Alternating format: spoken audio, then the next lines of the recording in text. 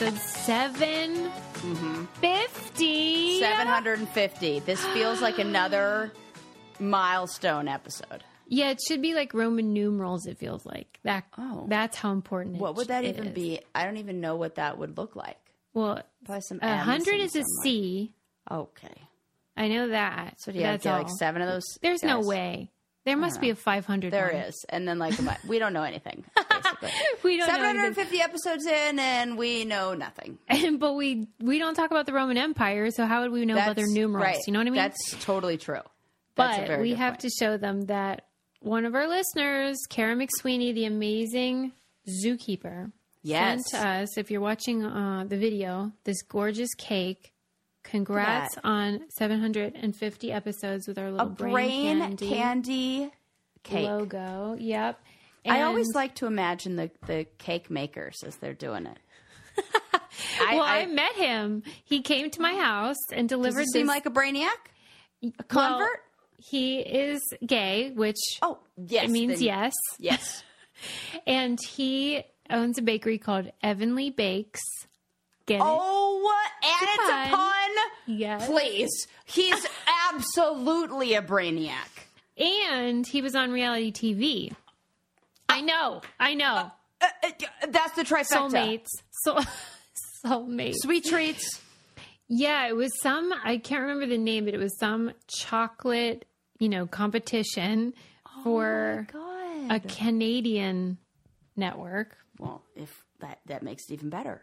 Yeah. And I was like, how'd you do? He's like, I was a finalist, but then I got sabotaged. Oh, I love it because I get it. I do too. I know the feeling. That's right. But I can't wait to dig in. And Kara also sent sweet treats for you, which are en route to Denver. I cannot wait. I'm going to chow down. I mean, what a treat. What a treat. A sweet treat.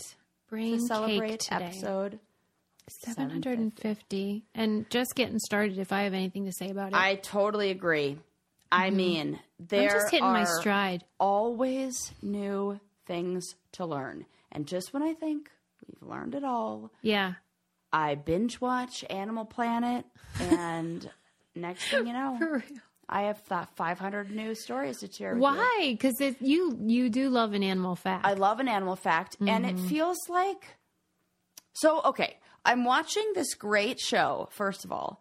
I'll start here. I'm watching this great show called Physical on Apple TV. It's so good. It's about that, like, jazzercise, aerobic, I love it. like, Jane workout. Fonda era. Yes, that era. And it is all about this woman's, like, inner dialogue. And, like, how you hear I've heard what about goes this. on, inside of her head.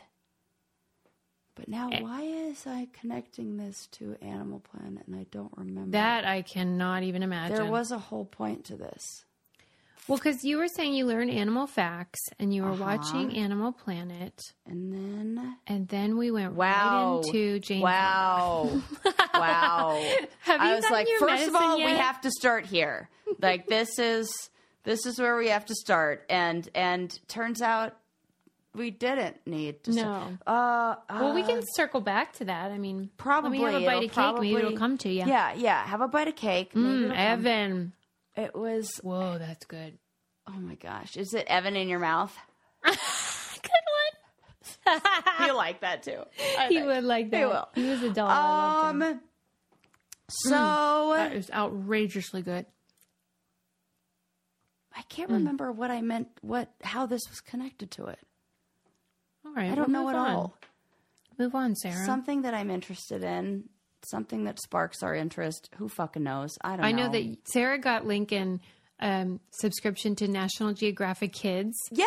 Has it freaking finally showed up? Those things show up like 4 months after you order them. I remember this from having subscriptions, and I'm like, is he ever going to get it? I don't know.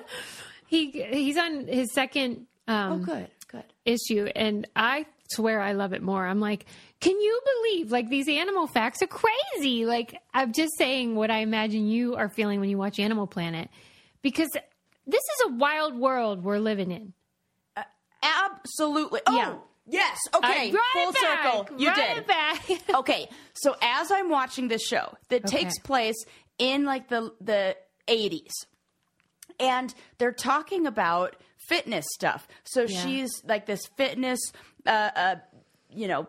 person, brand that is going to link up with a low-fat food company. And this is like the 80s when they thought they knew about things. Snack but they didn't know and all that jazz. Yeah, exactly. So they're like, we've done the research. These cookies are fat-free. And science says if there's no fat in it, that means no fat on you. And so you can eat as much as you want. Things that and they say in the show, well, it's science. Science says, and it's so obvious, or what they're trying to convey in that is that look at how certain we were about what the science said then and how absolutely false we know that to be now, and how and so to link it back to the animals. Yeah. That's why I love these stories so much, because things that we think we know, we're like, oh, ostriches definitely stick their head in sand because I saw it on Disney. Turns out never done that in the history of ostriches because we never bothered to look. So we look at these things and we study them, and it's like these things where we have these like fixed ideas on how things should be or how things work just because that's how it's been. We're pushing back. By we, I mean the same we that is like we who win the football game for our town. No, like other scientists who are doing the research. They are like learning all these things that are changing what we know about everything. And I love it. And it's so much with animals that I'm fascinated by. I just started watching that show Predators on Netflix. Each episode is like tracks a different predator. And the first one that I watched was on cheetahs. There's so much stuff I didn't know. So it was it's first of all, not the fastest land animal. A hare wins that. A bunny rabbit. Yes. I don't think that's true. It's at certain lengths that the distance matters. So like which is the fastest over a short What's distance. The answer? The hare? The hare is faster. Okay. And so in the video where I was like, wait a sec. What is it, like 2 feet? The cheetah catches the hare and the narrator goes, looks like the cheetah managed to catch the fastest land animal. And I was like, we're just going to we're just going to say it like that. Like everybody watching is like, wait, the cheetah is the fastest land animal, isn't it? And you're just like not going to explain the rest. So then I got to Google it. And then of course, then you learn the hare is, and it's over certain distances. But how many? Like 5 feet? Like, come on. I think we're giving the hare too much credit there. No, it's pretty. That's clickbait. Yeah, a little, but it did the trick. I mean, I looked it up. I learned about cheetahs. I hear what you mean, though, because we don't think about, like, because the thing I always reference about how you said we can outrun horses. We can outrun a horse. Right. Yeah. And everybody's like, Sarah, you're a dummy. And I'm like, no, I'm not. As long as you just keep running forever. You keep running. They can't do it. What is the distance? Like 5? I think it's 5 miles? Something. It's. I want to say it's like 20 miles. I think it's up in the, like, teens. I do. Like up, like high, like 20. I do. I love you so much. Why? I've said nothing. Is it because I said 20 and I said it's in the teens and I was like not 20? Yeah. But like, also I mean close. Like you know what I mean. We're rounding up. Yeah. Like but just also like you were hesitant. Right. You're like but also certain. But like yeah. It's so great. Like, nobody else is like you. This is a total aside, but I heard this, and I wish I knew the comedian who said this, but my new favorite joke that ever was. Of all time. Wow. I keep thinking of it. He goes, he's talking about numbers. He goes, my favorite number is umpteen. You think it's a lot, but it's actually in the teens. That's the funniest joke ever. Ever of all time in the history of comedy. You think it's a lie? Let me tell you. It's so true, though. That is true. I am waiting for somebody to use the word umpteen in real life. I am going to throw down that joke so fast, and when I do, I'll probably actually explode from enthusiasm. And I'll be like, ah! And then I won't know what to do. I'm like, this is my moment. And then people will look at me. I feel bad for that person. Yes, I do too. I actually...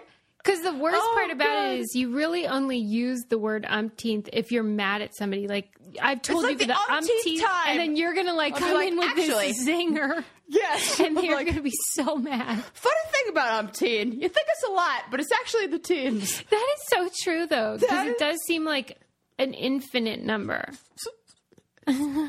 Chef's kiss. It's this British comedian who is on Netflix who did like a show in 4 acts, and he has some of the funniest. It's so British, and it's so.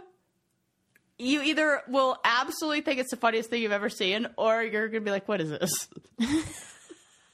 And I think that this is sort of a test run right now. This is what? Sort of a test run, whether they would like it. Correct. I'll tell you what I like. Oh, God. I like mosh bars. Oh, I cannot wait to talk about this. This is like my dream come true. First of all. Okay. Who gave them permission to make something that is a protein bar taste like a candy bar? So dang delicious. It's unreal. Was I right? Because I got them before you. Sarah and then I was got them like, first. Susie, I ate 3 in one day. Yeah. Mosh bars are our way to go. They have 12 grams of protein. But here's why I'm excited. Yeah. Okay. You know how I feel about the Schwarzeneggers. Yeah, I do. Mosh bars were created by Patrick Schwarzenegger and Maria Shriver. And I didn't even know. Yes, and here's the best part. So, if you're not familiar, Maria Shriver is in the Kennedy family. Mm-hmm. Her mother, Eunice Kennedy, is obviously from the famed family. Mm-hmm. And her dad, Sarge, that's what he goes by, he suffered with Alzheimer's. And so they have decided they wanted to make Mosh a mission-driven brain health and wellness company that donates a portion of all the proceeds to support women's brain research through Women's Alzheimer Movement at Cleveland Clinic. How cool is that? I love this. And it is so important to do women's-based research in this because they don't study women's brains like this. It is so crucial. Tastes good and doing good. Stop How cool is that? I'm in love. Very good. It could have tasted like garbage. I would have been excited. I don't care. Same. But it happens to be delicious. Look, I find that out after. That's better. Okay. Don't settle for a mediocre snack when you can nourish your body and mind with the fuel it needs to succeed. So whether you're at the gym, on the go, or just living your best life, Mosh protein bars will keep your brain and body fit, fueled, and feeling good. Head to moshlife.com/braincandy to save 20% off plus free shipping on your first 6-count trial pack. That's 20% off plus free shipping on your first 6-count trial pack, which includes all 6 mouth-watering flavors. moshlife.com/braincandy.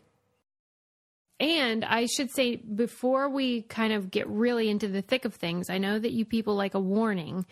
Later in the episode, I will be interviewing author J. Reuben Appelman of While Idaho Slept, The Hunt for Answers in the Murders of 4 College Students. Murder story! It is so interesting. I followed that case, and I was so interested in reading it because I felt like I was missing something, and it filled in those gaps because I was like, what is this? Because there's a suspect or whatever that's going on trial for the murders. And I just right now? They haven't put him on trial yet even. I love that when a book lines up with where it's like still happening in real life and you feel like you're in the book. Well, because we had some brainiacs who said, when I said, what do you want me to ask him? They said, like, why is it already out? Like, we don't even know if he's convicted or whatever. And so I asked him that, because I wanted to know, like, did you feel like it was too soon? Because we don't know if he's guilty or not guilty. But he explained his reasoning, and I loved it because, as you know, I'm always interested in the psychology of these people who seem or maybe are sociopathic. And this was very nuanced, and you never get that. I'm so annoyed with true crime because it's always like, his mom was the worst, or whatever. I feel the same, where they're like, well, abused in childhood, that's... Yeah. Like, so were all of us. Like, I'm not murdering people. Right. Like, that's how I feel. I'm like, don't give me that as an explanation. Right. That's how I felt, where I was just like, oh, everybody okay, I know. this is helpful to me. And it like days later, you're still thinking about it. So that's what I loved. Anyway, that's coming up later. So brace yourselves. All right. Well, I hope my fun animal stories will be enough to No, I think it will satisfy you until then. Okay. Let's learn about some cheetahs, shall we? Let's. I did not know this, but cheetahs, cheetahs fuck. Like, we already knew that about animals, but how about this? One litter of cheetahs can have multiple fathers. No. Yes! Isn't that a crazy animal fact? Yeah. One litter. Okay, so here's why. Cheetahs are very territorial, and they also are very, communal. They'll often travel in packs, just two of them, a pair together, and they take over these big areas and big zones. And oftentimes the pair that will travel will be brothers. So it'll be they went over. I know the these type. Two brothers are we can't have anything come, and there's so few cheetahs out there. It'll be these two brothers running into one female for hundreds of miles. So if the female were to choose just one of them to mate with, it would create a rift between the... Oh, for Pete's sake. She has to keep the peace? Yes! My God. So cheetahs are designed to be able to have selective sperm and also get impregnated by multiple fathers in one litter. That is insane. What? That seems... Not even. It says the sperm from different males competes to fertilize the egg, resulting in multiple fathers for a litter. Cheetahs have a unique reproductive system that allows for delayed implantation, enabling simultaneous development of different embryos from different fathers. Whoa. I'm very glad we are not in that category. Okay, I'm glad you said that, because that made me think, how come we're not? I mean, I think the better question is, how come they are? Now I'm going to sound like a dummy. Do I sound like a dummy when I say that? What? What's your question? You really only have one egg cooking in there at a time, usually. And so it's not when you have dizygotic twins, that's two sperm implanted two embryos. I thought it was just, and then dizygotic is one sperm implanted one egg, and then that separated, and they're identical. That's two separate, that's one cell that splits into two. Okay. But then you have the dizygotic, which is two different sperm and two different eggs, but they're at the same time. Two fertilized eggs at the same time. But we can only have two fertilized eggs from from a single partner.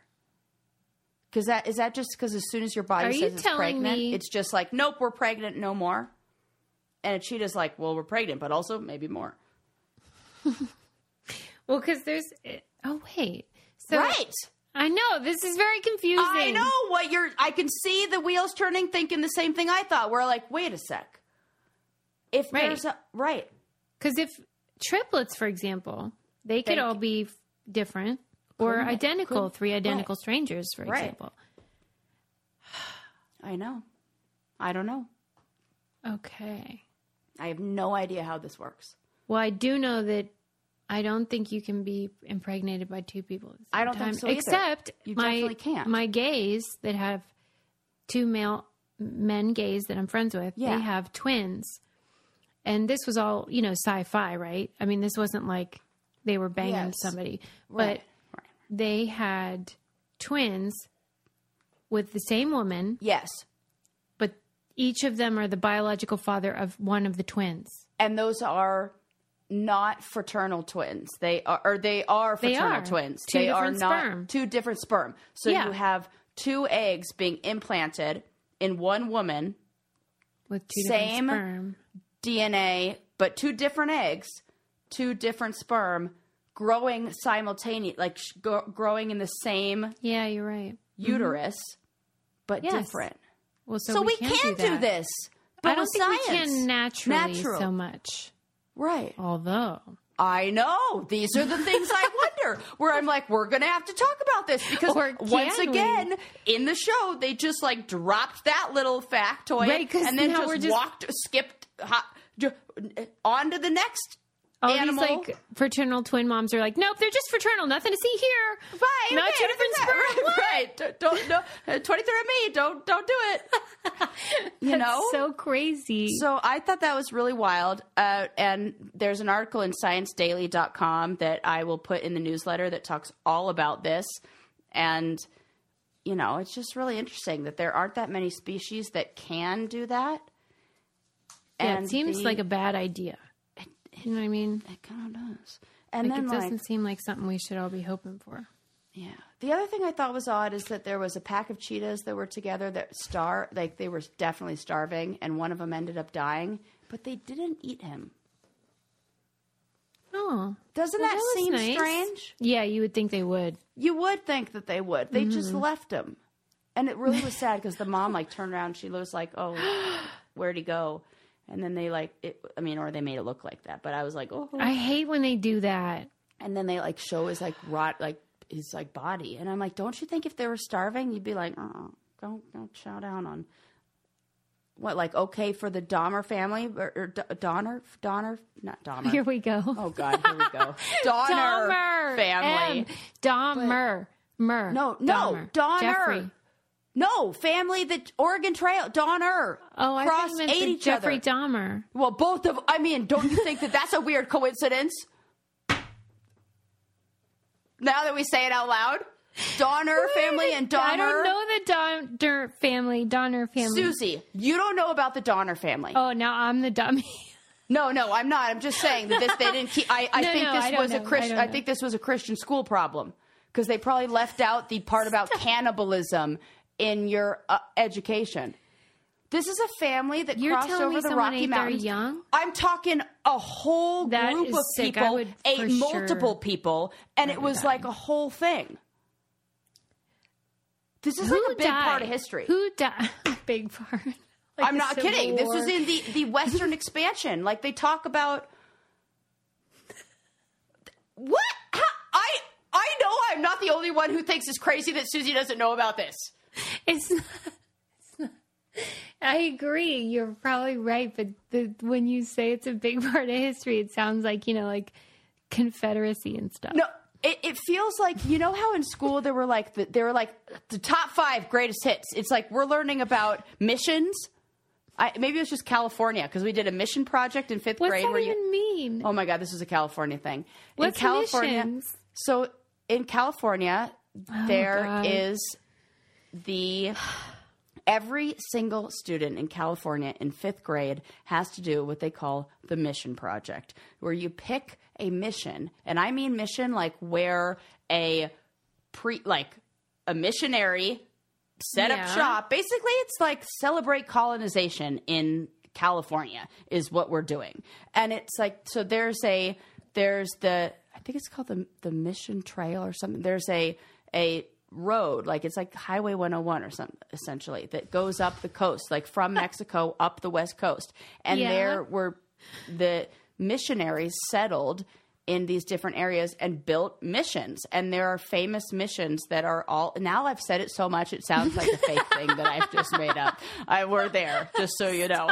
It's such a big project that you could go online and I guarantee there are kits available of like, you build your mission, and you have to build a mission out of like foam core when you're a fucking 5th grader in California, and then you have to present on the mission. I chose San Juan Capistrano, where they had all the swallows, and then you have to like. Insane. This is a real. I'm telling you, everybody in California is like, I don't know why she thinks it's crazy. I really is, and then when I talked through it, I was like, I don't think this is the thing.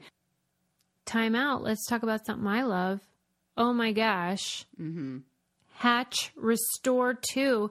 Okay, so here's my routine in the morning. Yeah.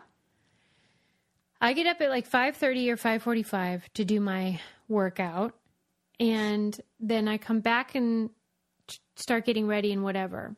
And so I would come back and wake up the family, right?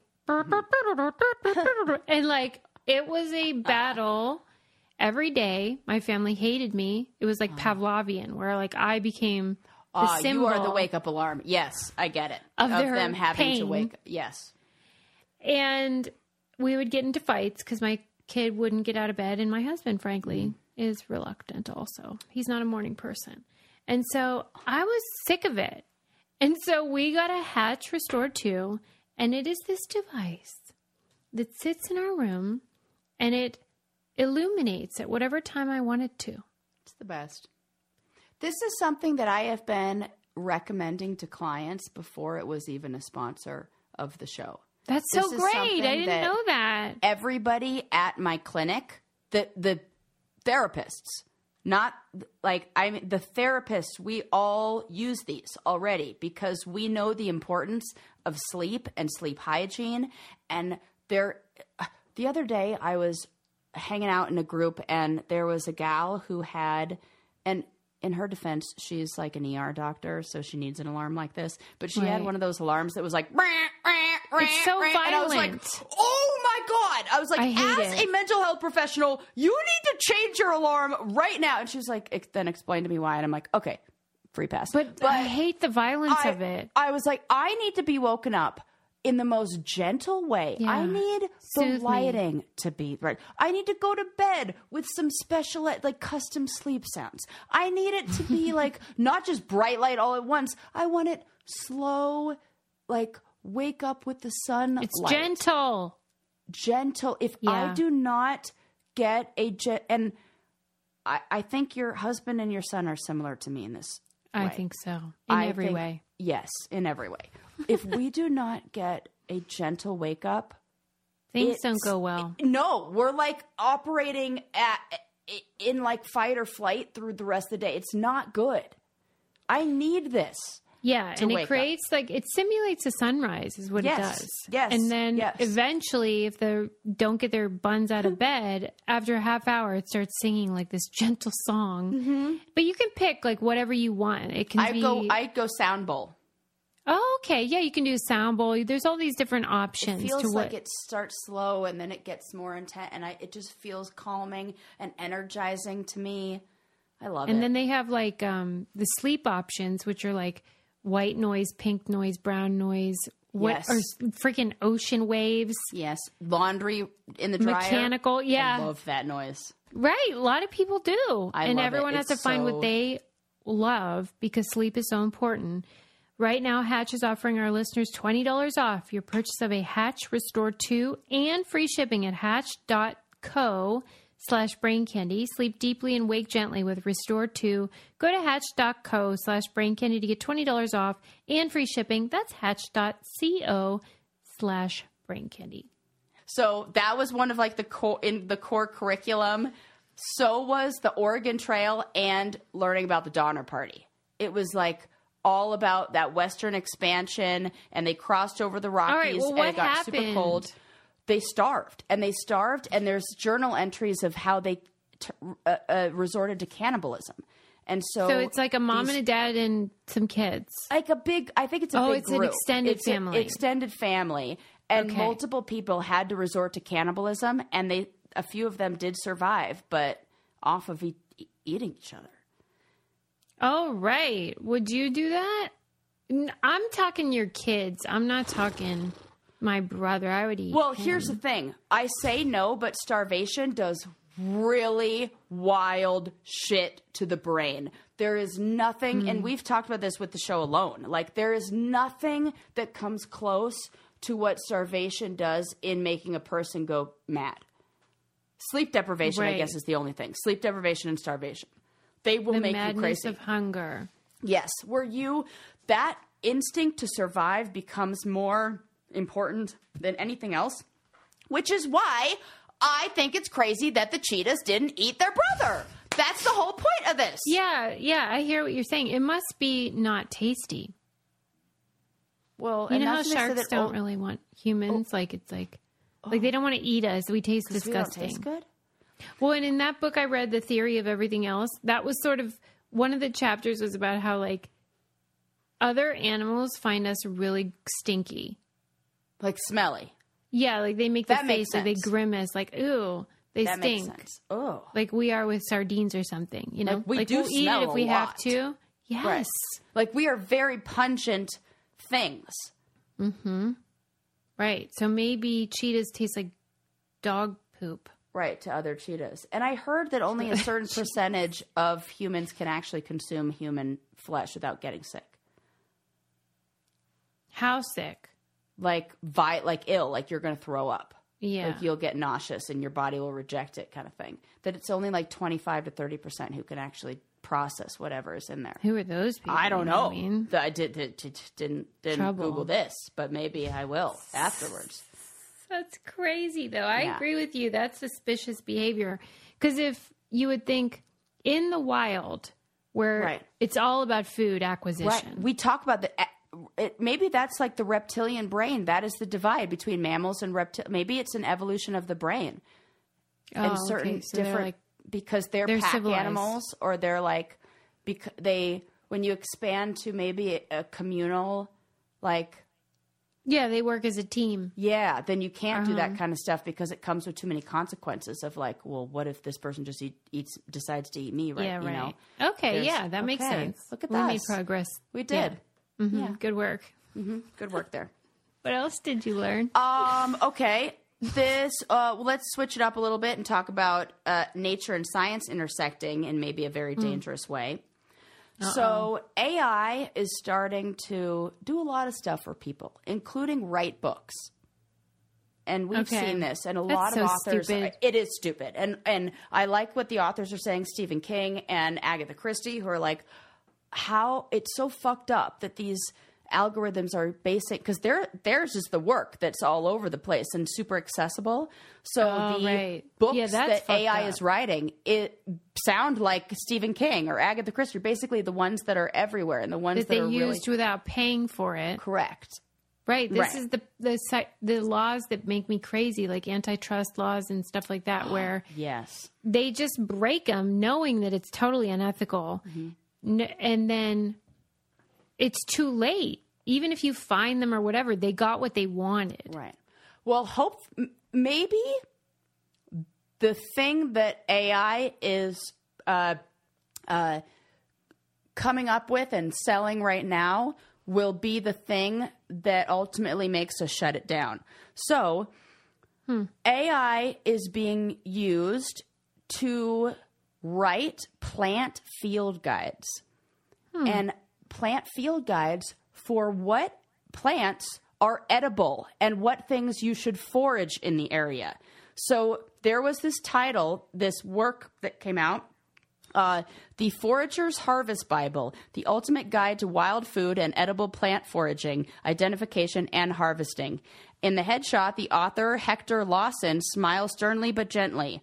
The biography says that he was raised amidst nature on the outskirts of a bustling city, though it doesn't say where.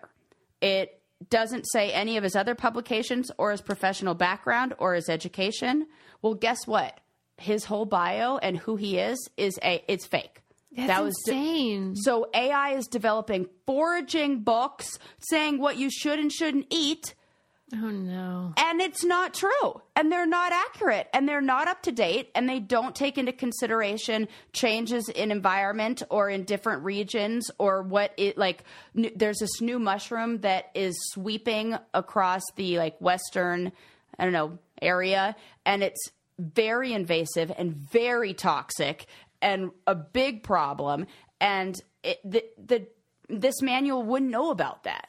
Because it's using old... things change. Things change and nobody's reading this first. So we might have people who go out and pick up the Forager's Harvest Bible. That sounds very trustworthy. It does. And it's got this guy, Hector Lawson. Words. That sounds like the name of a foraging expert. He's got his picture on there. Oh, my God.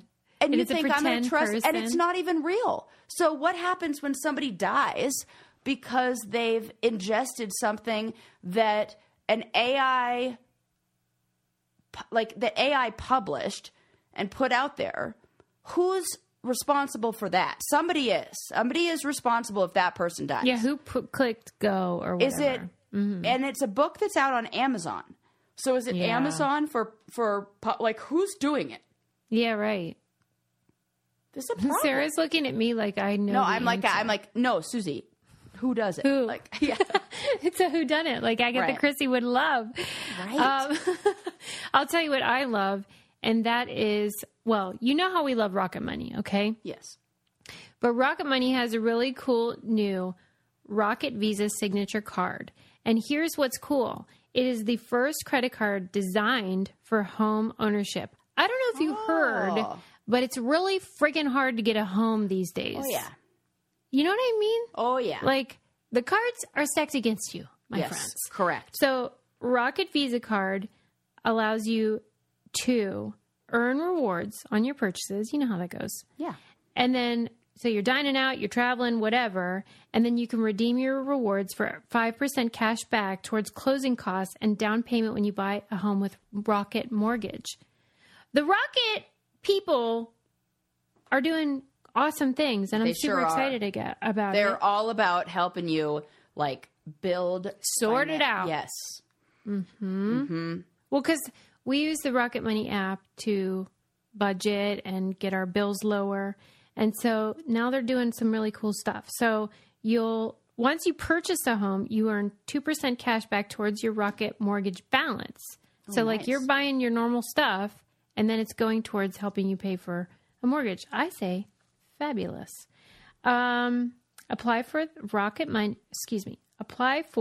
the Rocket Visa card today at rocketcard.com/braincandy and get up to 5% cash back on every purchase toward a new loan with Rocket Mortgage. rocketcard.com/braincandy for up to 5% cash back towards your new home from Rocket Mortgage when you're approved. rocketcard.com/braincandy. All Rocket Visa signature cards are powered by Deserve and issued by Celtic Bank, a Utah chartered industrial bank, member FDIC. Terms and conditions apply. Visit www.rocketcard.com to learn more. I can't wait. Pretty cool. One day I can buy a house. That's what I was thinking about. I'm sure it's not far away, though.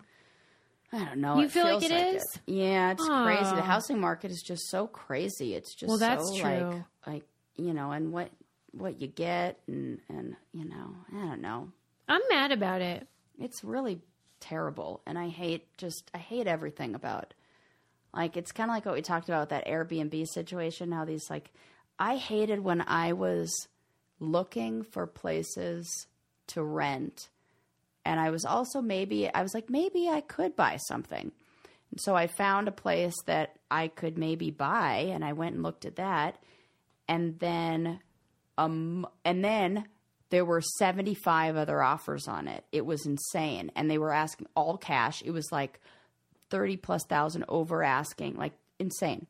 No, what are they called? Like, there's no inspection. Like, you can't even, it's just like, you have it if you want it, and then it's yours. Buyer beware kind of thing. Good luck. Yeah. And Colorado is a buyer beware state, so you don't even have to disclose anything when you do it. So I'm not doing that shit.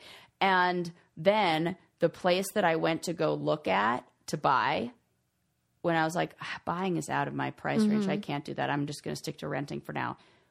The same place was available the next month to rent for double what the mortgage was, because these big property management companies come in, buy it for all cash, and then rent it out. So 1 in fucking 3 homes in the neighborhood are rented and owned by these big mortgage. It needs to stop. It's the worst thing. It is. It's very frustrating. It's really frustrating. It's like, what do you do? I don't even know. How do you be a person? Like, right. I looked at like what like my mom bought our house for when we were growing up. I'm like, that's the thing. Like, these boomers, when they're like, buy that now, but nobody likes. Like, do you ever hear it? Like, boomers and like older people like to say like nobody wants to work anymore, but it's not that. It's that working for nothing. You realize that work doesn't get what it used to. Right. It used to be that like if you did this, this, and this, it was like an equation. Then you could get this. But they're very aware of like the growing disparity between the richest and the poorest among us. And they're like, you know what? I'm just going to sit. Yeah. And meanwhile, we got these idiots like selling fake books on Amazon. Like AI wrote it, making money off of this. The poor authors are like, wait. It's terrible. Like, what are we even supposed to do? The conclusion of this article that I read about this was, whenever you're buying a book, make sure that you Google the author and make sure that they're credible author. So now, remember how you used to just say, check. Right? Remember how you used to just say, if it's in a book, like, go to the library and find the information, because if it's in the book, like, now you have to make sure they're not a robot. Correct. Okay, now, right. Cool, and now I'm like, oh, wait, I have to also make sure that the person who wrote the book isn't a robot? I don't have that kind of time. Come on. And then the books that are being written by people are being banned by the same woman who's getting fucking felt up in a Beetlejuice play. Oh, my God. Tell me you saw that. I sure did. Dude. Just remember, night vision, people. Just remember, if you get implants, massage them a lot, or else they will be stiff and they will look really fake and phony. I don't know if that's what she was going for, but those things, she needed to massage them more. Oh, my God. Did you see that video? I just fully massaged my breast the whole time I just had that conversation. I sure did. Yeah, it was wild. Like, her boobies were like, they didn't move. Mm-hmm. It was a whole scene. It was like massaging a stone statue. Yeah. Wait, I forgot to talk to you about how, we're always talking about like art that's been defaced. Oh. Did you see that guy climbing that statue? What a dummy. What a dummy. Like, he got... I saw that and I was like, we're definitely going to have to talk about this in the podcast. I know this is like now become one of our themes. Like, we talk about this stuff. Can we start finding people? Can we actually start like jail? Like, I don't think that you should... The punishments don't fit the crime is what I'm saying. Like... Get caught with a little bit of weed and go to jail, break off the arm of a priceless artifact. Excuse me, I just burped too. Remember how break off the arm of a priceless artifact and you get a little slap on the wrist? I don't think so. It used to be debtor's prison. I feel like there should be a defacer's prison. Yes, there should be. Special there should be. And you know what you have to do? You have to write in graffiti with a little pen, I will not deface property, over the whole wall until you cover the whole wall, and then they paint over it and you start all over or something. The video that I saw, the guy climbs his statue and he's like holding on to the arm of the statue and then it breaks off. I didn't see after that. Like, did you see anything after that? Like, what is his reaction? Is he trying to like put it back on? You know what I mean? God. Oh my God. Did it shatter? So Eli's an interior designer, as you know, and he goes and transforms these homes and spaces and is so creative and does such amazing work. And then you hire a photographer to come in and shoot the whole thing. And one of the things that Eli will admittedly say is not like his forte is styling. So he has me come in, and I love this more than anything in the whole world. That is for sure. So it's like unbelievable. You go into like this weird zombie mode. I do. And I've seen it, and I love it. I just don't have that gift. It is the only place where this is a skill that is appreciated. Mm-hmm. And I know I said to the photographer, because like he and I were like on the same, or I'm like, what if I moved it like half an inch like that? And he's like, yeah, that's perfect. I'm like, see, this is how I know that there is a right answer and there's a right and a wrong, right. because I watched the video of you doing it. I didn't even know. And I was like, hey, did you see? I said to Adam, did you see the video Sarah was like styling? And I did like an impression of what it looks like to me. And this is what it looks like. Okay, so this is like, imagine this water bottle, and then you're like, yes, that is it. And it's like a half an inch. Yeah, or and less. there's a difference. And then Adam's like, yeah, like for him that makes sense. Correct. I'm like, I don't get it. See, you either know it or you don't know. Like that's it. There's one or two. It's either you're a crazy person or you're not. And once again, no idea what this was talking. I'm sorry, the guy that broke the statue. I was doing this, thank you.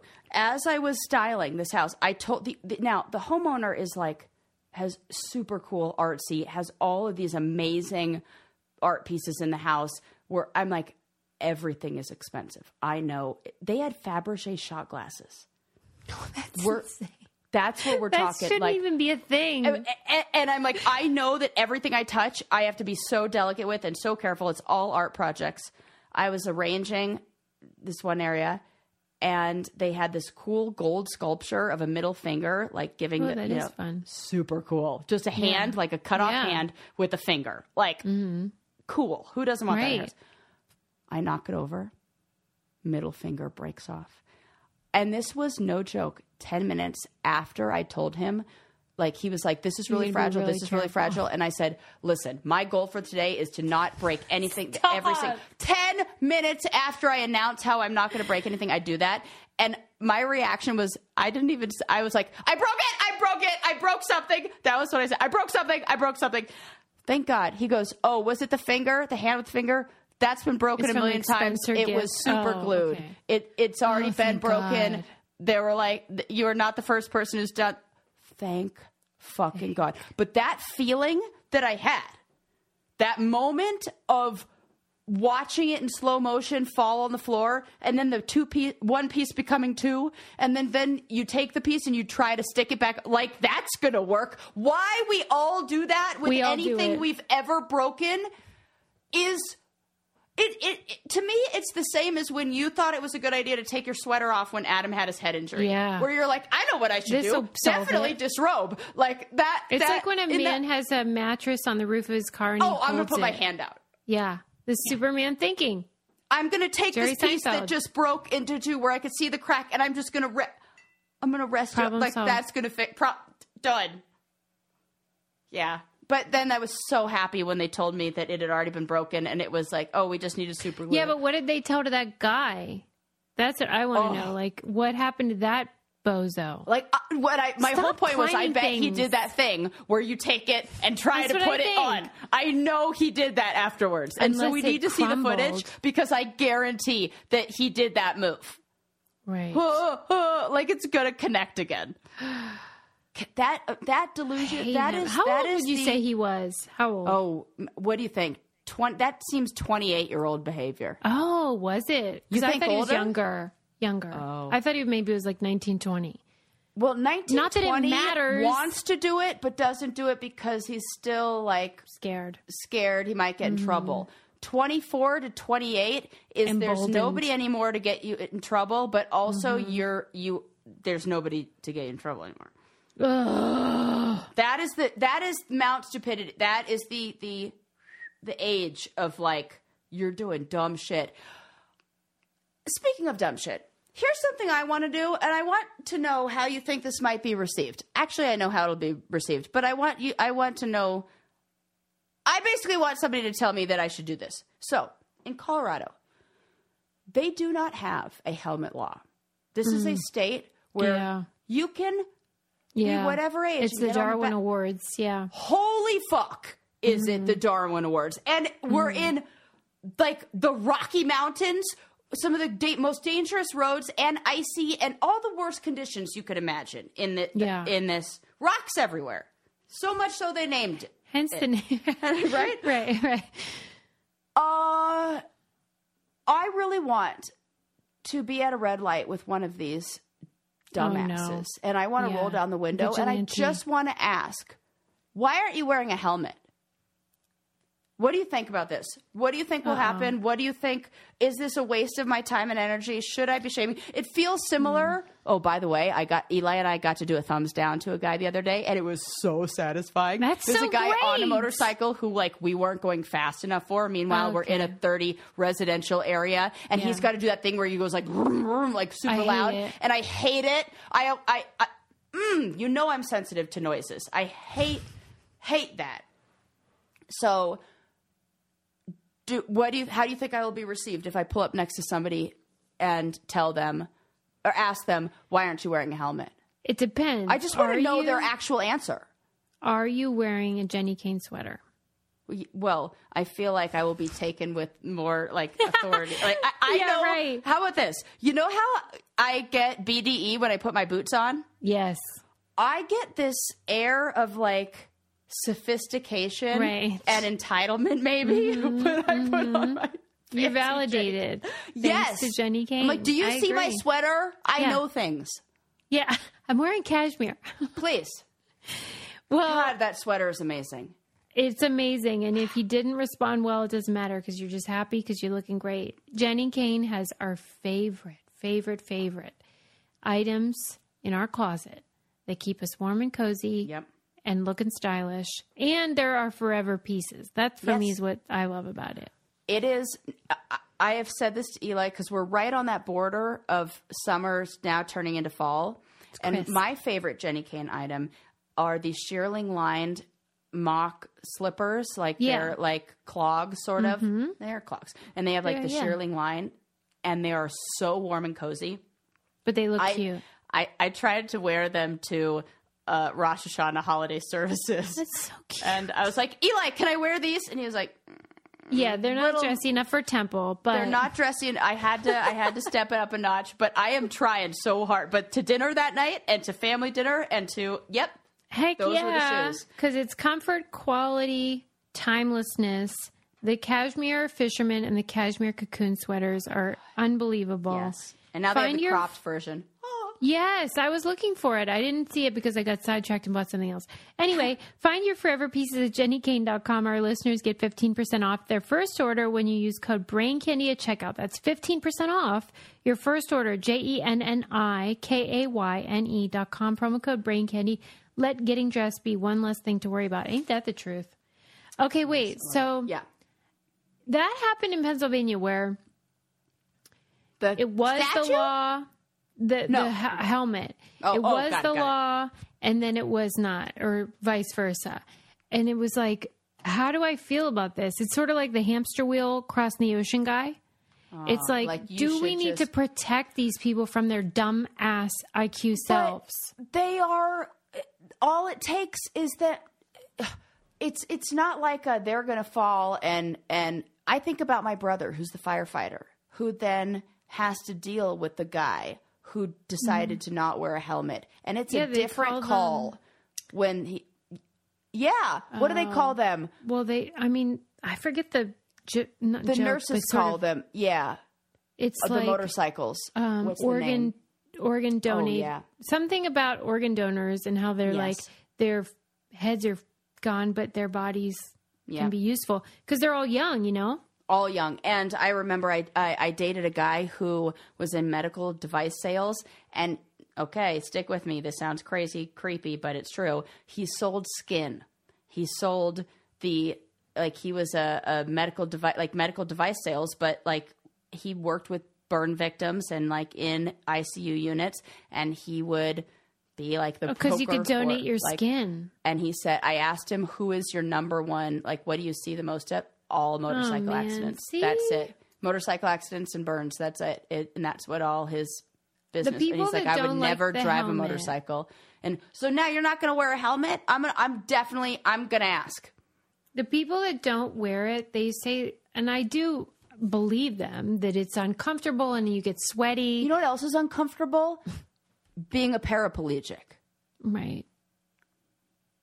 I mean, I obviously get it, but I'm just saying they feel kind of like people worry about masks, which while I agree, I hate wearing masks. Right. But it's cost benefit. Infringes on their it's uncomfortable. Whatever. Yeah. I mean, Sarah, I know you say that and I get it, but seatbelt law. Those are uncomfortable too. We all decided we should do that. Do masks for real, they don't bother you too much? No. I love it. I prefer it. You prefer the mask? I do. I would like that. Are you serious? Yeah. Well, you can wear them anytime you want. Likes to wear earplugs in public, so I wish we could all walk around with noise-canceling headphones, and that would be fine. She's very sensitive. Okay. I am. I bought the ones that you could just wear. I was like, Eli, I'm doing it. I'm committed. I'm just going to be like that person. It's too much. You're going to have great hearing one day then. I think, I am. I'm going to stick for those real. in my, yes. Okay.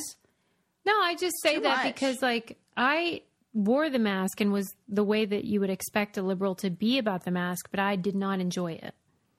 Oh. I hated it. I was so glad when it became more of a exception. I got a couple zits. Let's go back to the mask. That's so great. Yeah. All right. To each their own. Yeah. Okay, one more story before we wrap up. I have to tell you more animal facts. Yes, do I want to tell you about animal facts? Oh, yes. This is kind of like animal. Oh, my God. There are so many good ones. Which one do I want to do? This is, okay, this was an article that was sent by Veto Player, one of our listeners. Love that guy, yeah. So many good stories he sent us. So I have to read you what the article says. So the article accompanied a video, the description, like the write-up accompanied a video, and the video had the visuals and explained more. But let me just read you what I read. Okay, so we're all on the same page before I watch the video. Okay. Residents of Tanza in the Philippines were puzzled when they discovered a snake that appeared to have 4 legs. No. Villagers caught the unusual creature after it attempted to attack a local security guard. The snake, which measured around 12 inches in length, had 4 legs protruding from its midsection, giving it the bizarre appearance of a Brachiosaurus dinosaur. Now, when I first read that, and I was like, did they just say a snake with legs? That's a motherfucking lizard. I didn't see the video, and I was like, did they just try to describe a salamander? Right. Did they not hear my episode a little bit ago where I had discovered learned what a salamander was? And I was like, it's a snake with legs? What's happening? Right, like if they saw a snail and they would be like, that's a seashell with a glob. Right. And I was like, Philippines, I'm gonna need some more info. So let me show you. I can't believe that's what you thought though, because I'm just thinking like, I have got to see a snake with 4 legs. They just described a motherfucking lizard. Like I was like, Philippines, you're trying to pull it over on me. Good and one. It made me laugh a lot. So I was like, I guess I'll watch the video. And then I took a screenshot from the video so that I could show you so that you could see. And listeners, you will just like have to watch our version of this or Google it. Watch the video. Oh no. No. So okay, what I'm seeing here is a snake that ate a lizard. Oh my God. So okay. I'm sorry, Kara, zookeeper, move over. Somebody's going to be vying for your job at the zoo because Susie figured out what the people there didn't figure out, that this was a snake that ate a lizard, and then the lizard's little legs popped through its side. How did they not know? How did they not? After it said it, and I like the comment said it, and they're like, "Well, this is a snake." Oh this my one. God. I was like, What's happening in the schools? Or maybe they knew, but they were like, maybe. I think that's it. Kind of like that alien in Mexico. Oh my God. Yeah. Yeah, right. I was real excited for a minute. I really love the memes where it'll just be like a gremlin in a shoebox that somebody's like an actual toy gremlin. Like somebody. I found an alien corpse. Hey, this thing. Huh? So stupid. God. So that picture is worth subscribing to our newsletter just to be able to see. Okay, but come on. How did it go from a picture like that to international news? And they say it attacked a security guard. I don't think that thing attacked anything. Maybe the snake did, maybe. Right, but attacked. The thing is, do you see it on notebook paper, Susie? Oh. That's not. Who are we threatening? It barely. It's on notebook paper. I didn't even realize that. That's one of those. Oh my God! What do they call those books? Composition. Composition. That's a composition notebook. That's barely sure a is. composition notebook. Like. It's no. actually the cutest darn snake you ever did see. With some little legs. I bet he had some looks indigestion. very cute and tiny. How do you break that down? It's dead. And then they're like flicking it around like it's really going to do something. Oh, the snake is dead? Yes, that's dead. It's dead. That. It's not even alive. Okay. Right. The other things that you think they would put in the article, the write-up for the video. But I guess I clicked the video and I watched it. And so, like, you know, I don't know. Somehow Jeff Bezos made money. I think this is silly. I get it. But no, it's a great story. I loved every minute. Story. It was a real roller coaster I'm glad he ride. sent it. I'm just saying, like, can you believe? Can you believe? Also, can you believe how awesome Honey Love leggings are? I absolutely can. And I should have. I want to do. I will do a video because I have a clothing hack. What? That Honey Love bra is the best for.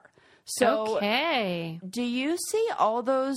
There's like girls who look super cute out there who like look like they have a cropped shirt, but it's kind of like a long shirt, but it's like tucked under into like something like question mark. Like, what the hell is she tucking it into? Like, how does the shirt? Is it cinched? I don't know. So, when I went to Rosh Hashanah services, I wore my long dress, and then over my dress, hear me out, I put my Honey Love sports bra that was real tight. And then I put my sweater over that. And then I tucked the sweater into the Honey Love bra. I will take a video of this to show you. I can't believe what you come up with. Such a cute hack. And then underneath my dress, I was wearing the shapewear because I knew it was going to be sweaty sitting those tents all day. And I didn't want those legs rubbing together and having that chafing problem. So I was wearing Honey Love, but in like a head to toe. Head to toe, but in an alternative way. Yes. Yeah. And so I was like, I should do a video, but then we were like running late, and Eli's like, we're always 45 minutes late to services. I'm like, I gotta go. And so I didn't have to do it, but it's the best trick. It's how you get that cute cropped look. And the Honey Love doesn't like cut into you, so it's super comfortable. Here's me. I'm just like, I guess I'll try a different belt today. Like, I don't think of these things. I'm not It's the trick. I will show you how to do it. I'll make a reel. You guys are going to be so happy. And it solves all your problems because it's like racerback or crossback or like it's that bra does it all. It's so cute. It's their bestseller crossover bra. It's comfortable and it's designed to you know that bulge in the back? Yes, I do. Happens. They are wanting to smooth that, so they designed it that way to prevent that bra bulge and all that jazz. It's so great for workouts. I love the leggings also. Treat yourself to the best shapewear on the market and save 20% off at honeylove.com/braincandy. Use our exclusive link to get 20% off. honeylove.com/braincandy. Cinched, snatched, and lifted. It's hot girl season thanks to Honey Love. Yes. And now I'm going to introduce our author, J. Reuben Appelman. He's the author of The Kill Jar. And this book is called While Idaho Slept, The Hunt for Answers in the Murders of 4 College Students. So I don't know if you followed it too much, but this was a crime that was very much sort of influenced by the TikTok armchair detective phenomenon. And so people would deduce things from the most smallest of details and like extrapolate and theorize and clickbait. And then people's lives would be ruined who had nothing to do with it, but it was like, ooh, that guy looks creepy. Who's that? On some camera footage or whatever. And it's just made me crazy. So that was one of the things I wanted to cover with him, was like how the public now is being, they think of themselves as like helpful. They're trying to be helpful, I guess, but it's not okay. No. And this case really was affected by that. Oh my gosh. And then the police had to, and the investigators had to like withhold information that normally they would share, even from the victims' families, because if it got shared, then these people would run with it and they would mess up the whole investigation. And the truth is, this was solved, assuming that the alleged guy is the guy, by good old-fashioned sleuthing, police work, detective work. It wasn't solved by some weirdo on TikTok who thinks they have the answer.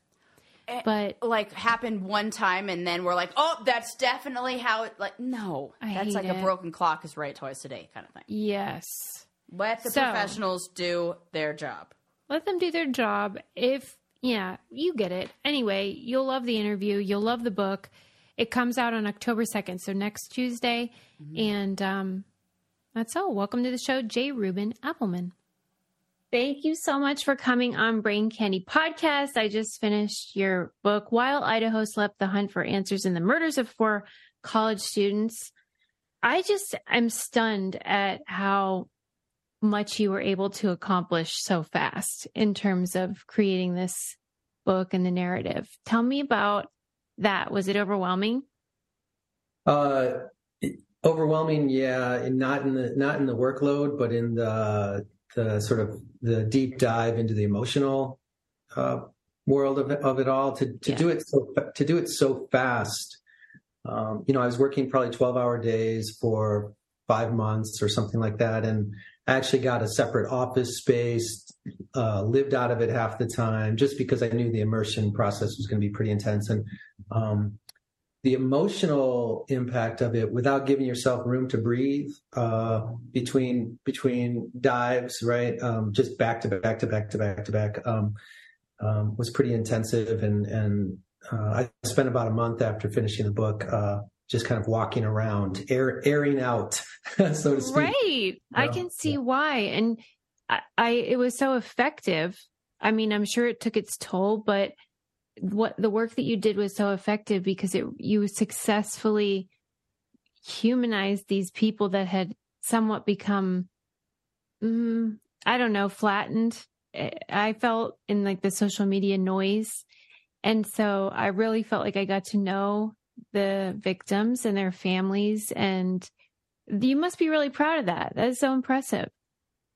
Well, yeah, I don't know. The word proud is a tough one. I understand what you're saying for sure. At the end of the day, I wrote about people who had been brutally murdered, and I'm sort of at a very basic level, like a tourist in that somehow. And that feels it feels slightly dirty, but at the same time, I realized that I came to it with a big heart and an open mind in order to tell a story that hopefully would resonate with people, and like you say, humanize these people. They're not just poster board for our media. They're not just sort of like splashy pop culture zines that we're throwing around. I mean, these are people who were brutally assaulted. There's a story there that had to be told, and hopefully I told it with the right. Rooted in the right spaces, and we have a tendency with true crime, especially. I mean, you know this, to sort of we treat it like any other story. It's like, oh, there's a story, we run to get the story, but that's not really what's going on here. This isn't just like a bridge went out, or this isn't.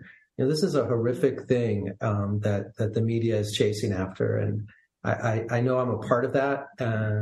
I hope that I bring a certain measure of grace to it when I do it. And so the proud thing, I totally get what you're saying. It never occurs to me to be proud of this type of work. All that occurs to me is to tell the most honest, truthful thing I can about these people. And that means digging deeply into them. It also means digging deeply into the alleged perpetrator and things like that. We have a tendency to just say the word creepy and throw it up against people's pictures. We know nothing about them. We freeze frame on a still of them in court looking weird. Everybody looks weird in court. I go to court. So true. I've been to court for like sitting in the, whatever you call the pews, not the pews, but the rows there. And I feel creepy. It's intense. It's not a natural environment, right? Yeah. So even with the alleged perpetrator, any suspect, hopefully I treat them with a measure of grace. I'm not in this game to like skewer anybody. I'm just trying to tell a story.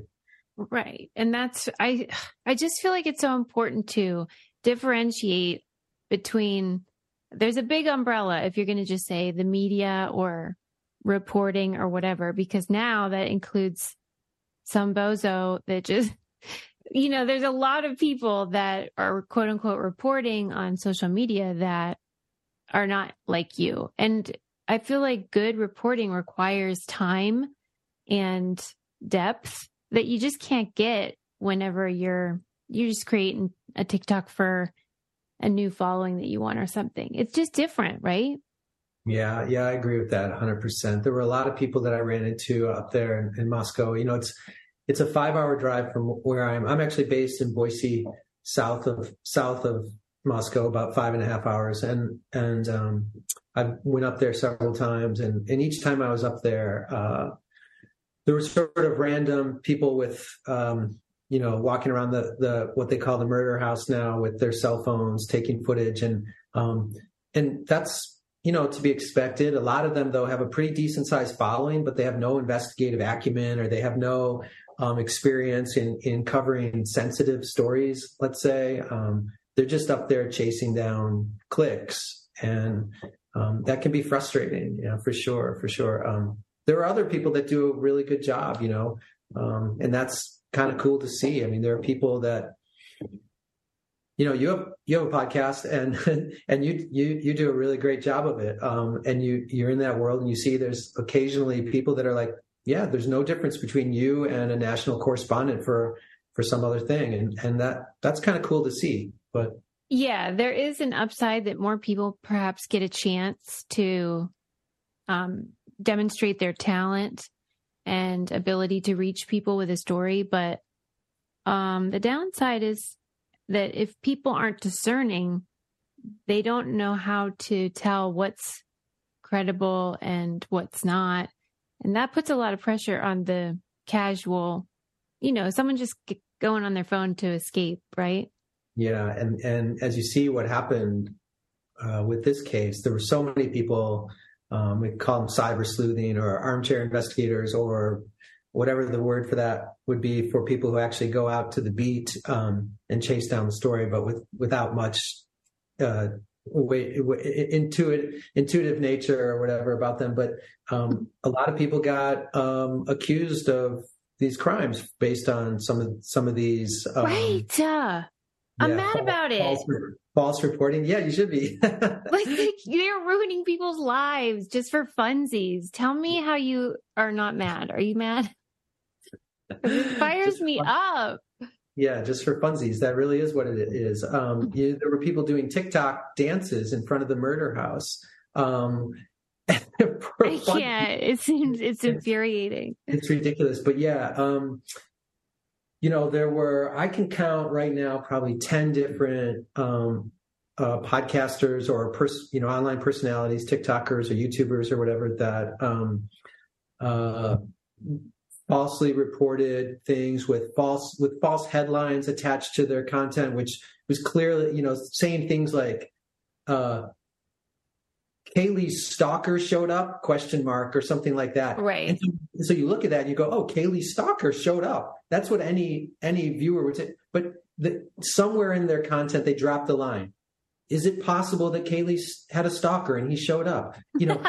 Right. That becomes the headline, and people only skim content now for many people, and so they see these headlines.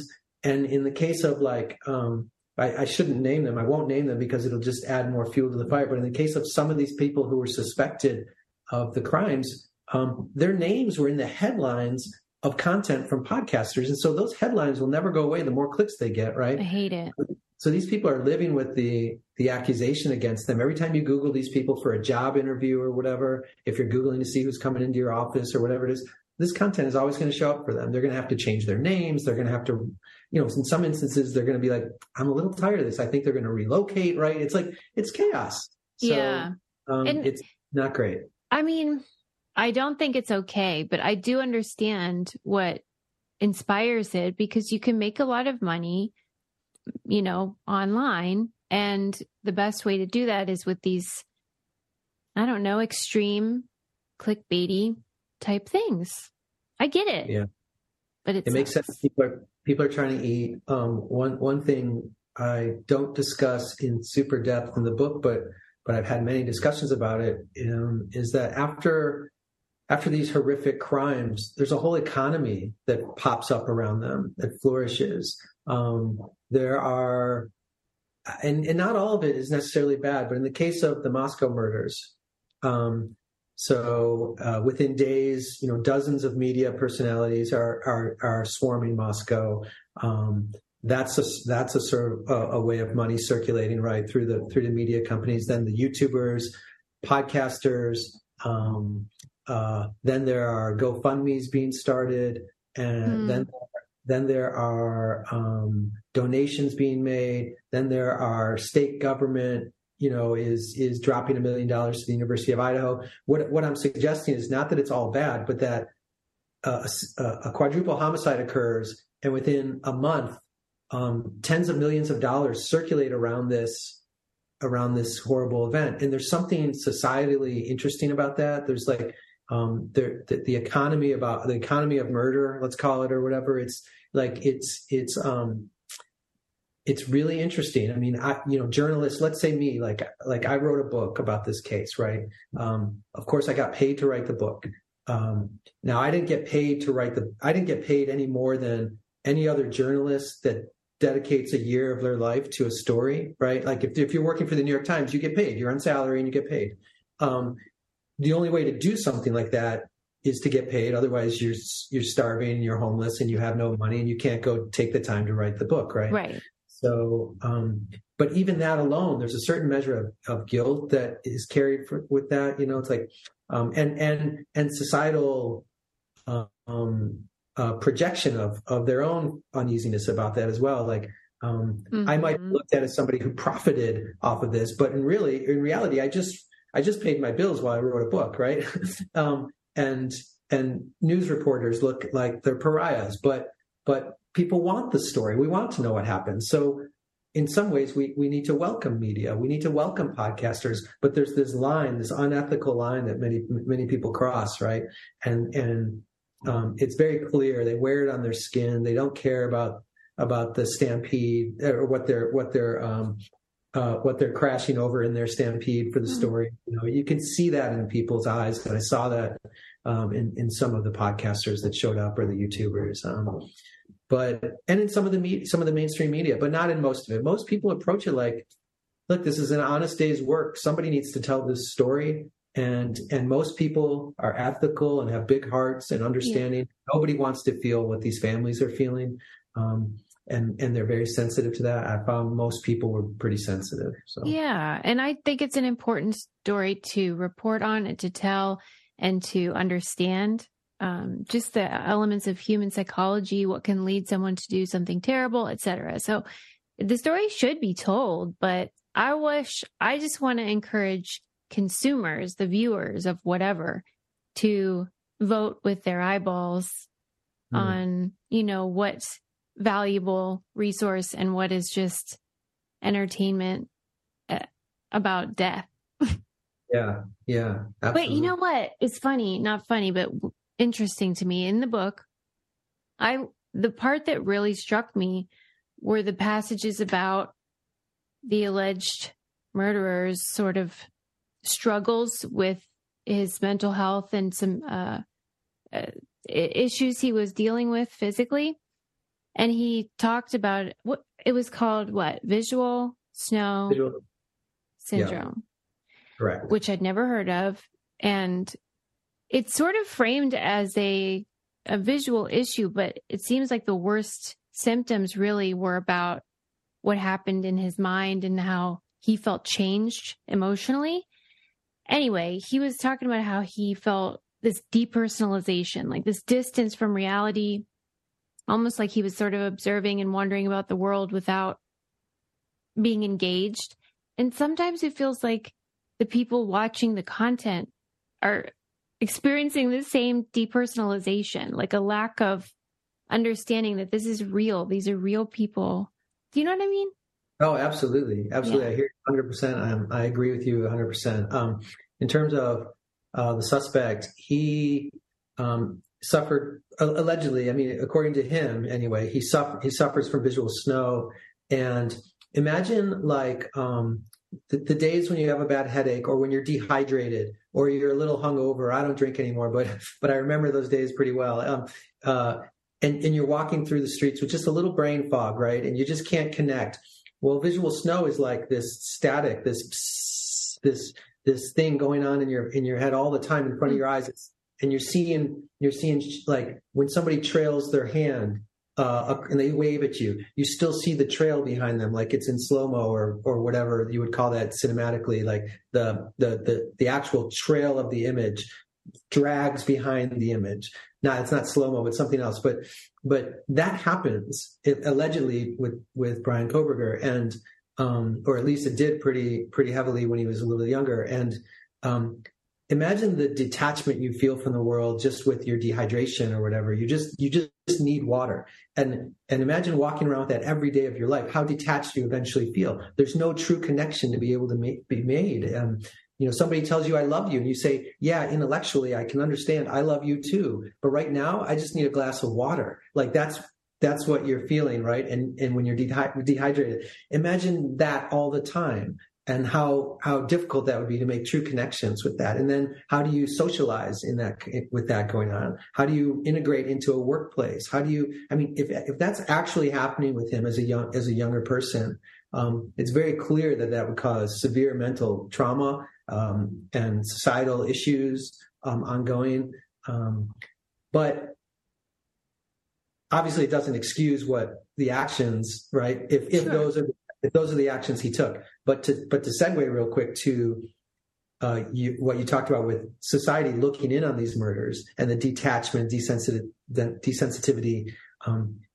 Like in some ways, maybe if we're spiritually ungrounded, we're drowning in media clips and Instagram posts and false ideas of what we should do with our lives, and there's no spiritual grounding. I'm not talking about religion or anything. I'm talking about just connecting to the universe. Mm-hmm. And we're walking around like that. We see just another series of murders. Yeah.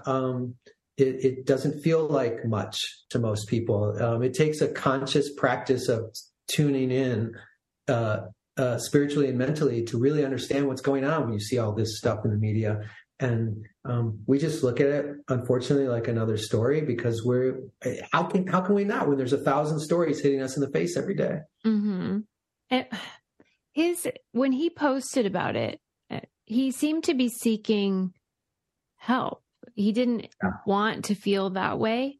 And I just was surprised to be reading that. I hadn't heard that he experienced that. And it felt sincere that he didn't like what was happening and that there had been a shift. And I don't know, I guess I just feel like it's a shame that there wasn't an intervention there that could have changed the path possibly for him. I don't know. It just broke my heart. Yeah, it is heartbreaking. I mean, on the one hand, we have a criminal justice system in place because there are really violent people in the world and we need to figure out what to do with them. But on the other hand, all of these really violent people started as children. I talk about it all the time. These were just 2 and 3 year old kids walking around in their pajamas waiting for snack time. I say that all the time. And none of them hoped and dreamed for their lives that they would grow up with a diseased brain and go on to murder people. That's not how we start our lives. And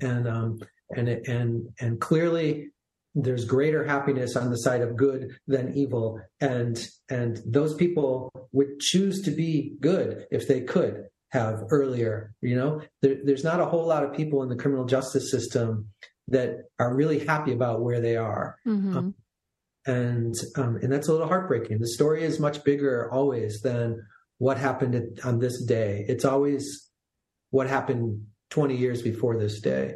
How did this happen? How did this really happen? Not who done it, but how did this happen, for God's sake? Yes, that's exactly right. And that's why I was so grateful when I was reading your book, because that's what is interesting to me. The crime I'm not interested in, but why it happened and what can cause a human being to act that way. I mean, that was really compelling to read about, and you did it so well. I wondered why. I mean, this is a dude, regardless of whether he did it or not, that I wouldn't want to hang out with based on what I've read. He sounded like he wasn't a big fan of women. He was sort of strange and argumentative and kind of a dick. But I wondered, he had made so much progress, right? He had changed his life. He was in a PhD program. Things were looking up, but he couldn't go all the way. Is that your sense, that he just couldn't get there? Yeah. Well, my sense about Brian Koberger from what I've read and from the people that I've talked to and from reports that, are ongoing, is, yeah, like you say, he's a dick. But so are 50% of men in the world. There's a lot of dicks. Yeah, that's my take. And it doesn't make you a murderer. However, I definitely think that from what I understand about Bryan Kohberger, he, like any person suffering from, let's say, addiction or trauma-related pasts of any kind, bad behavior that's cyclical in their lives, I think he did really good for a long time. And at the end of the day, we are who we are. Lots of times, and it's a struggle to evolve from that. So just like an addict who gets sober for 3 years and then goes back into a bar, it's kind of like that. It felt like for me, for Kohberger, like he did really well. He got his act together. He kicked heroin. He got into great physical shape. He was running at a really high rate. Reports are that his mile time over a consistent, like a 5 mile run or whatever, is like in the six minute something range, which is a great range for someone who's not a, professional runner or whatever, doing 6 minute miles, you're running pretty hard and fast. And, he was in great shape, and, and he was entering a PhD program, and he had his sights set on law enforcement. People say, yeah, well, he probably had his sights set on law enforcement so he could get away with murders throughout his life. Maybe, but at the same time, it takes a lot to get into a PhD program. You don't have to be a genius, but it does take hard work, and he looked like he was doing really well. But look, if you're fighting serious demons, it's not always that easy to stay on the right path, and anything can set you off. I mean, I haven't drank in 13 years. I probably won't drink ever again in my life. I claim that I'm waiting for the right woman, and I'll drink when that happens. But that's really just a joke. The reality is, I don't like alcohol. What it does to my brain, right? And Kohberger probably seems to like somebody like that, where he's like, I don't like that part of my life. I'm going to stay away from it. But in the right circumstances, most people can be broken somehow. And maybe he was dealing with so much rage and embarrassment and shame. I think a lot of this is shame and anger driven, and something set him off, and he spun out. Even serial killers will tell you, yeah, I didn't kill for 15 years because I was able to fight it. If you're a murderer, it doesn't mean you murder every day or have to. He went through a spell where he took care of himself. He did the right things. And then he went through a spell where he didn't. And this appears to be what happened. I'm not saying, look, he hasn't been convicted in court of law, but based on everything we know, this is what appears to have happened. Right. Here's what I want to know. You left a little something in that book that I wanted a lot more of, but I assume you didn't include more because we just don't know more, which is very responsible, and I like that. But what is the story, allegedly, about? Did you say that he slid into DMs? Well, was there a DM slide that happened? Well, it's been reported that there was, that he, so all I could say, and this is the thing about the book, a lot of this is like, look, this is what has been said. Yeah, you're connecting the dots. Yeah, it appears that he did, but until that is brought out in court, nobody will know for sure. Story. And because of the gag order on this case, and because of the sensitive nature of it, they're not releasing all the information that they have. In court, we will find out probably, did he DM these people? It appears that he did. I mean, there are investigators close to the case who reported that he did. They reported that they said that to reporters when they shouldn't have. Those reporters then disseminated that information and put it out there.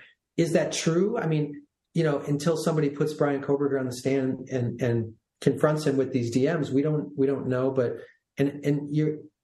hopefully it's clear in the book that like some of those things I skirt around because I just can't say I just can't say if he did or didn't. I can only tell you what people said. Yeah. I find that very interesting and consistent with other parts that we do know of what maybe was bothering him or motivating his behavior at that time. Yeah, go ahead, sorry. Oh, and just that those DMs though were reported to be pretty benign, like, hey, how are you doing? And then they don't answer. So then we all know those guys though. Yeah. I know those guys. I get those guys too, actually. Right. They really don't have like a good line or whatever. So they just say something like that. Yeah. Okay. So after the crime, you talk about how he seemed to have more pep in his step. If you were to assume that he is guilty, what do you think it would have been about that incident or the crime that would have been so, I don't know, shifting of his behavior? Yeah. Well, on the one hand, it was also reported simultaneously that in certain moments, he also looked more disheveled and was a little more crazy feeling. He was always late and stuff. And that could just be dealing with the reality of evasion, or maybe he's up all night reading the reports about him, or about looking for suspects right. before anybody knew it was him. But the other thing, the pep in the step. I mean, it's pretty widely acknowledged that there's like for people who have the compulsion to murder, that there's a feeling of release. Like there's I'm not saying it's like sexual in nature, but for some people it is. For some murderers it is. But that feeling you get after, not to be too graphic for your audience, but that it appears with some people anyway, that it's like they had a good night and they feel great and they're on cloud 9 the next morning. Let's say it like that. Sure. Tension was relieved. Yes. And that's what it seemed like. To some people that I report on, right? I mean, I wasn't there. I didn't go to school with him, right. But that is what some of the students said.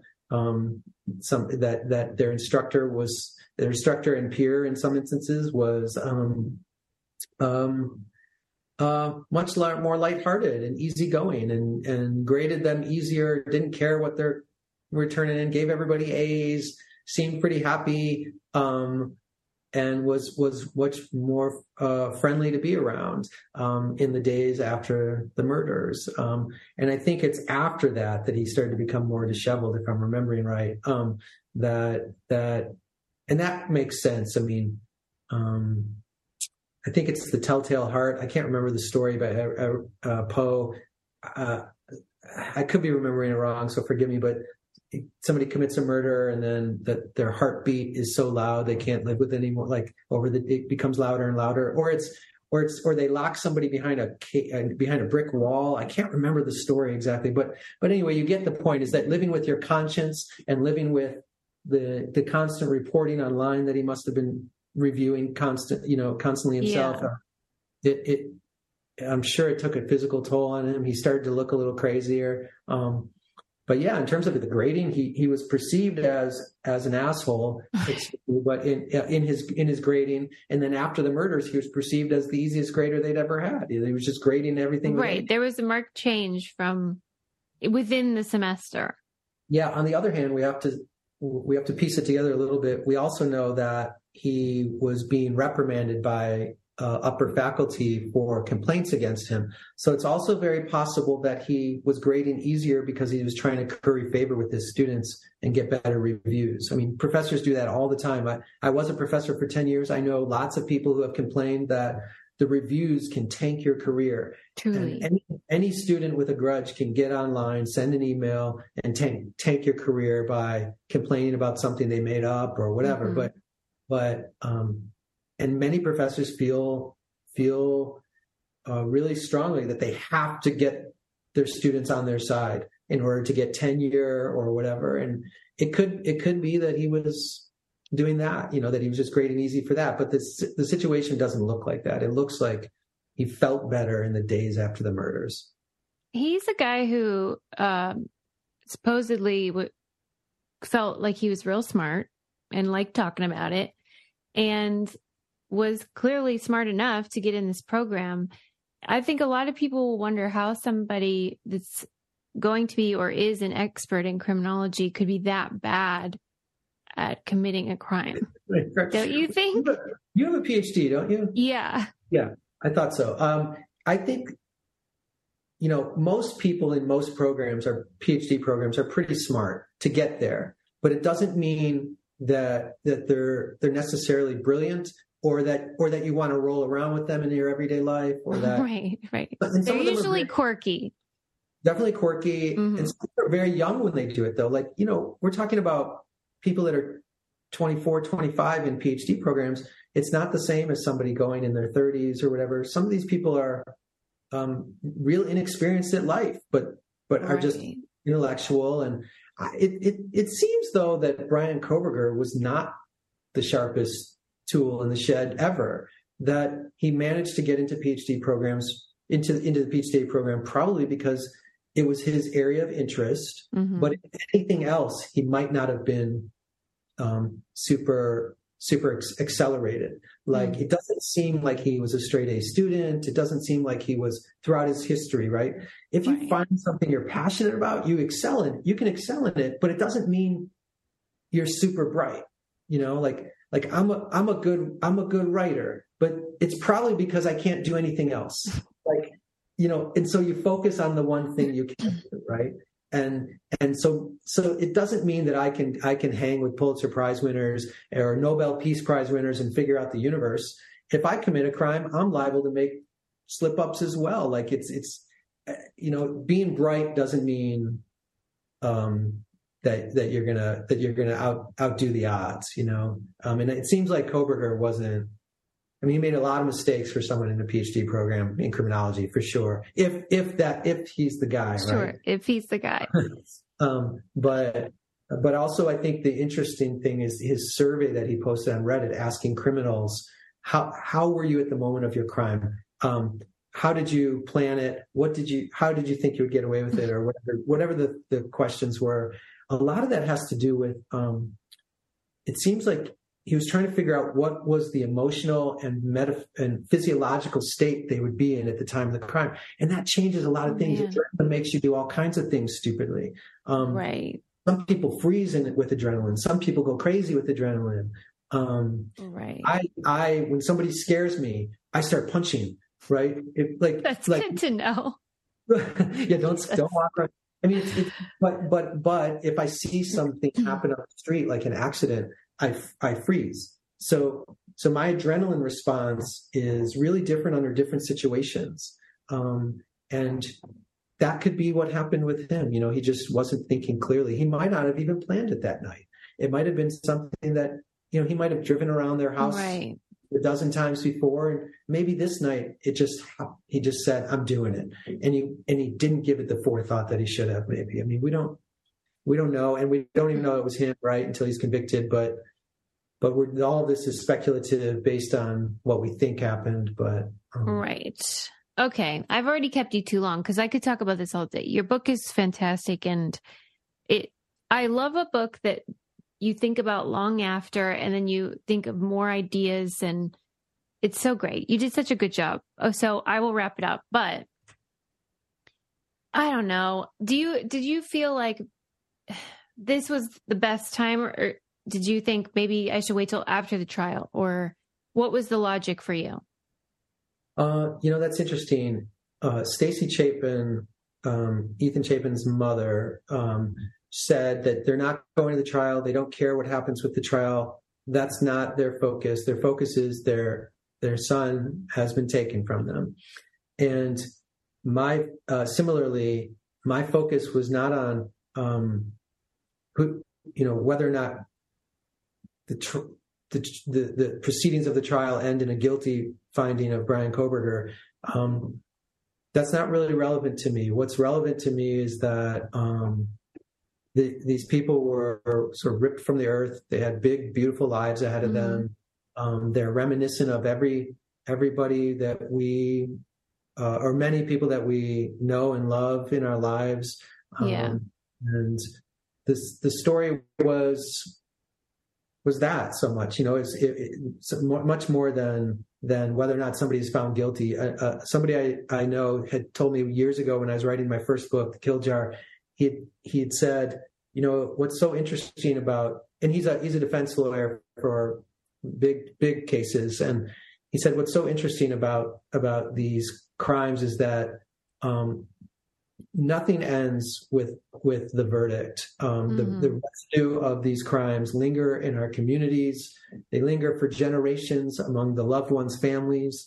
And to me, that's the story. It's not so much, is somebody going to get 25 years or life or the death penalty thing. It's like, it's what happens before the court case. Somebody else will do a book after the court case, no doubt. But to me, that wasn't the focus, because I'm really more concerned about what communities feel after, how people live with the visitation of violence in their lives, things like that. It's, Well, you did a wonderful job. It was so, I cried a little bit. It was emotional because you did such a good job making these people come to life. And you did feel like you know them, or people like that, and their families love them a lot. Yeah. So well done. Congratulations to you. We have one question we ask everybody.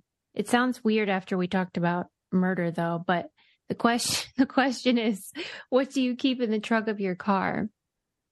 In the trunk of my car, I have an SUV, so it's less of a trunk than it is backspace. But right. I have this will be interesting too. It is in line with the true crime conversation, though. In the trunk of my car, I have a Louisville Slugger baseball bat. I have a wooden set of nunchucks that my brother gave me. I have a knife that is a fold up, like sort of pocket knife, but a little bit longer. I have a black go bag full of heating, those silver warmth blankets, power bars. You're very prepared. Water bottles. Well, I live in Idaho, and there are many. And I also have a sleeping bag. So there are many instances where we'll just go up into the mountains impromptu, like, hey, let's go to the mountains. They don't have to worry about all that stuff. It's all in there. You're good to go. Is the bat for sporting or self-defense? The bat is for self-defense. Oh, is it? Okay. I have a black belt in Taekwondo. I studied Taekwondo for 10 years, but I'd much rather, in a situation that where somebody is attacking me, have a baseball bat in my hand than my own fist. But yeah, okay, you're ready. But I live in a world where this stuff is always on your mind, and so it's like, I'm not the calmest person in terms of like accepting that violence might occur or something. I'm pretty prepared for situations. That's good. I'm telling you what, after I read your book, I feel like I need to be prepared, because it does make you think. It gets in your head. I can see why you were drained after 5 months. Yeah. And the baseball bat, in fairness, is in the back of my car. I'm not driving with it next to my Right. You have to take a minute before you use it. Yes. That's good. Very discerning. Well, thank you so much. It was so nice to talk to you, but even more so, it was wonderful to read your book. And I hope all of our listeners check it out. And I got to read your other one, the Kill Jar. Kill Jar. Kill Jar. It's actually a TV show. There's a TV show. Where have we been? I don't know. It's the TV show is Children of the Snow. You might have even seen it without knowing, because it's not the same name as my book. Right. Well, congratulations. You're doing the Lord's work, and it was so nice to talk to you. You're doing the Lord's work. I love you guys. It's great. We just have fun. That's all we're doing. Well, thank you. Anytime. All right. You're off the hook.